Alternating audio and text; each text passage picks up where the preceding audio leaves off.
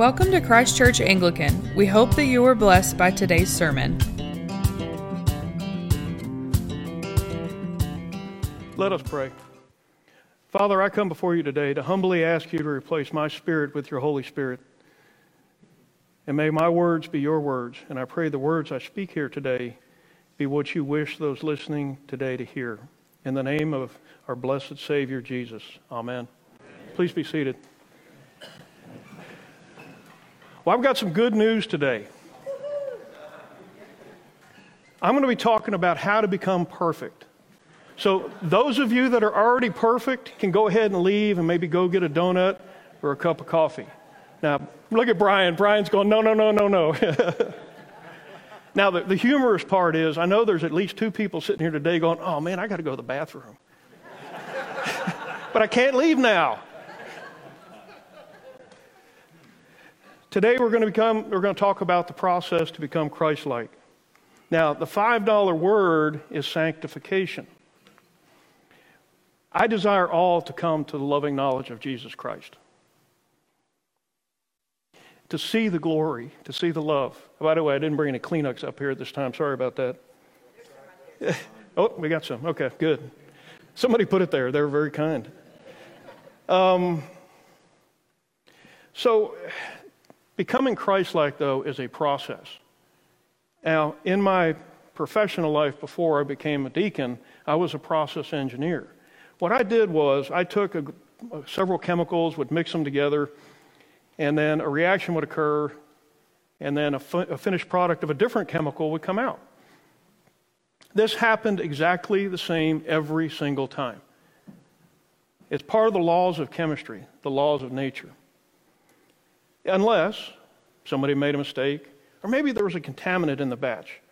But if it all goes according to plan, it will work out the same every single time.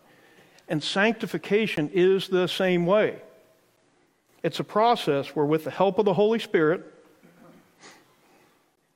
we will start from wherever we are in life, and God will change us. He will mold us through His will into our perfect form. The process begins by your redemption by Christ and your acceptance of salvation through Him and Him alone. It starts where you are, sinner or saint, but it doesn't end on this earth. We all start at different places, but again, we end up in the same place through this process. With Christ in paradise in a perfected form, He designates. Now, as C.S. Lewis points out, some people are inclined to virtue. And I think we've met those folks. Naturally good. They do the right thing. God has blessed them greatly. And they have a huge burden to bear because they don't understand what it takes to overcome sin. Perhaps they realized what Christ did for them and eventually humbled themselves before Him, just like we did. Perhaps they hit a bottom because of a major loss in life, or personal or financial, perhaps addiction, drugs, alcohol, or pornography. One day, we all reach a point where we know we cannot go on, rich, poor, sinner, and saint. We all hear God's voice and realize we can only continue to suffer alone in our life. That's our destiny. Or we beg Jesus to save us. Save us through the grace of God and the sacrifice of Christ. We are saved from sin. We are redeemed. We are saved. This is the start of the process of sanctification. I want to give a little caution here. As we walk with God, we tend to look at others' walks. And we compare them to us and think maybe we're not doing the right thing. Maybe we could be better. Or, on the other side of the coin is, we're better than they are. These are both the lies of Satan. Paul used the metaphor of running a race many times. And sanctification is a race. It does not matter who wins, but that we finish. Now, one of the jokes I've used several times since we're talking about this 5K is if you ever see me running, you better look behind me because there's something big and bad chasing me. In my life, what is that big and bad? It's sin. It's the pit of hell. And I run the race to finish, not to win.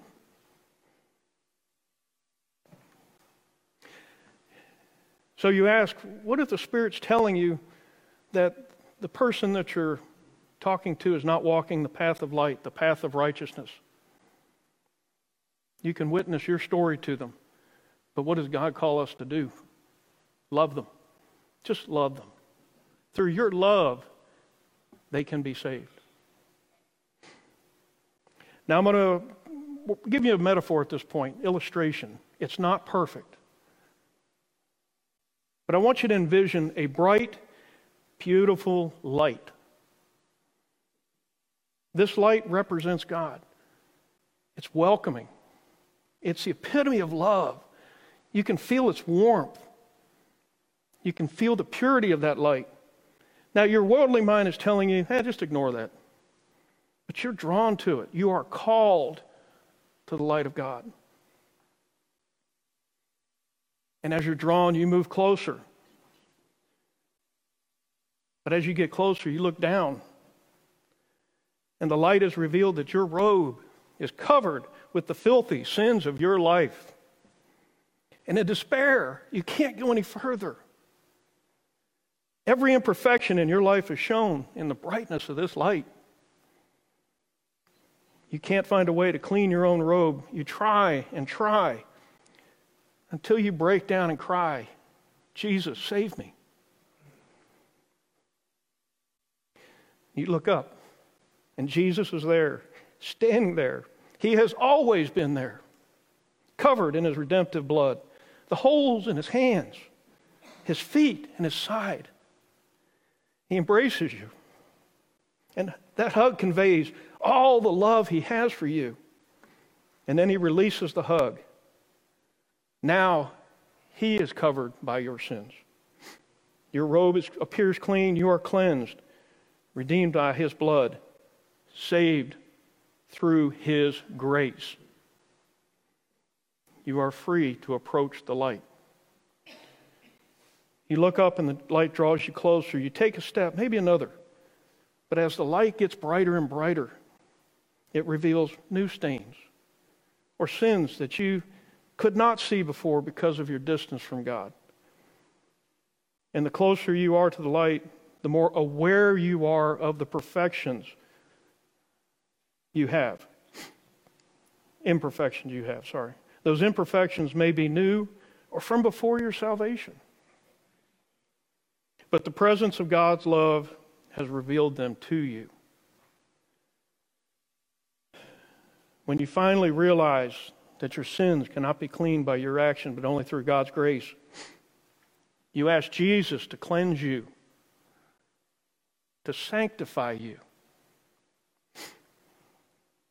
Jesus quietly tells you, I am here. I've already forgiven you. I cleansed you. Listen for his voice. Listen for his voice. It is there. This is the process of sanctification. This is one that you'll repeat over and over and over throughout your life. First, you are saved by the blood of the Lamb when his work begins in you. Your life slowly aligns with God's will, and your tolerance for sin will decrease. Your resistance to temptation will increase. You will learn to hear the voice of God in your life and obey his call. God has shown you there is something better, and you strive towards it. And you cannot complete this process in your lifetime. You only receive your perfect form in heaven with God. You run the race as best you can.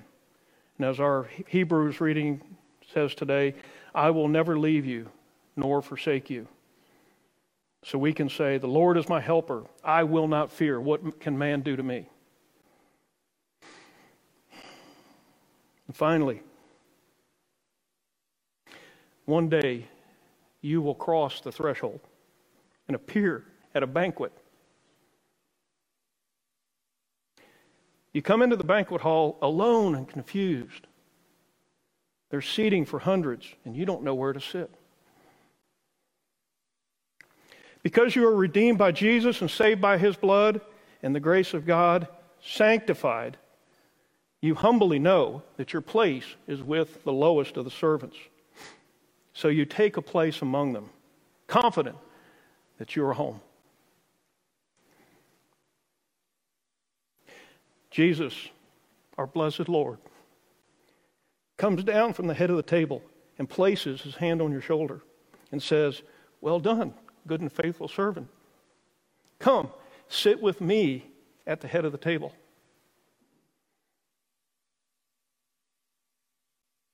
In the name of the Father, and of the Son, and of the Holy Spirit. Amen.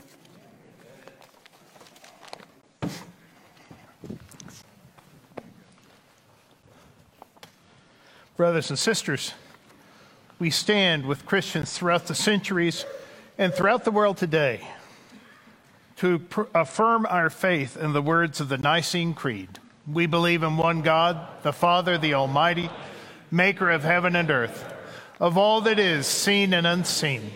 We believe in one Lord, Jesus Christ, the only Son of God, eternally begotten of the Father, God from God, light from light, true God from true God, begotten, not made, of one being with the Father. Through him all things were made. For us and for our salvation, he came down from heaven. By the power of the Holy Spirit, he became incarnate from the Virgin Mary and was made man. For our sake, he was crucified under Pontius Pilate. He suffered death and was buried. On the third day, he rose again in accordance with the Scriptures.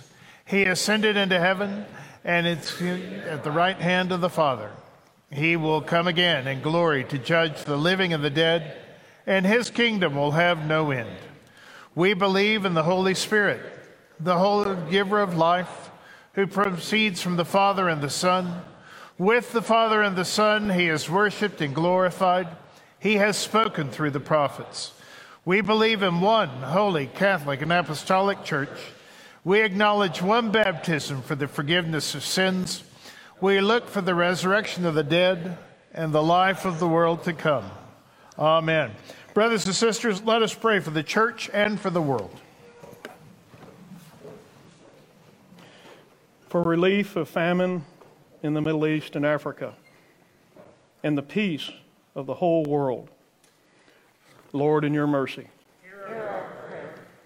For our nation, for those in authority, and for all in public service, especially Joseph, our president, Greg, our governor, Patrick, our mayor, and Terry, our Midland County judge, for first responders, for the military, and for the Border Patrol. Lord, in your mercy. For teachers and students, and all the people and institutions who are part of our community. Lord, in your mercy. For missions and ministries we support outside the parish. For love for the least, and for Teen Challenge, and those who proclaim the gospel at home and abroad, and for all who teach and disciple others. Lord, in your mercy. For Syria and Afghanistan, and all our brothers and sisters in Christ who are persecuted for their faith. Lord, in your mercy. For Foley, our Archbishop, Ryan, our Bishop, Henry, our Rector, and for all the clergy and people of our diocese and congregation. Lord, in your mercy. For the Breaking Bread Soup Kitchen and all the missions and ministries of our church family. Lord, in your mercy. For all those who are for Brian Gorman, David Griffin, Helen Kimbrell, Angel LeBron, Rick McLaughlin, Lisa Warren, Suzanne and Taylor, and Duke Roush, and all those who are in trouble, sorrow, sickness, or any other adversity. Lord, in your mercy. For all who have departed this life in the certain hope of resurrection, we give thanks. Lord, in your mercy. We give you thanks and praise for the recent rain and all the blessings we receive from your hand. Lord, in your mercy. We pray to you also for the forgiveness of our sins. Most merciful God, we confess that we have sinned against you in thought, word, and deed, by what we have done and by what we have left undone. We have not loved you with our whole heart. We have not loved our neighbors as ourselves. We are truly sorry, and we humbly repent. For the sake of your Son, Jesus Christ, have mercy on us and forgive us, that we may delight in your will and walk in your ways, to the glory of your name. Amen. Thanks for tuning in. For more information, feel free to visit us online at ccanglican.com. We hope you will join us again soon.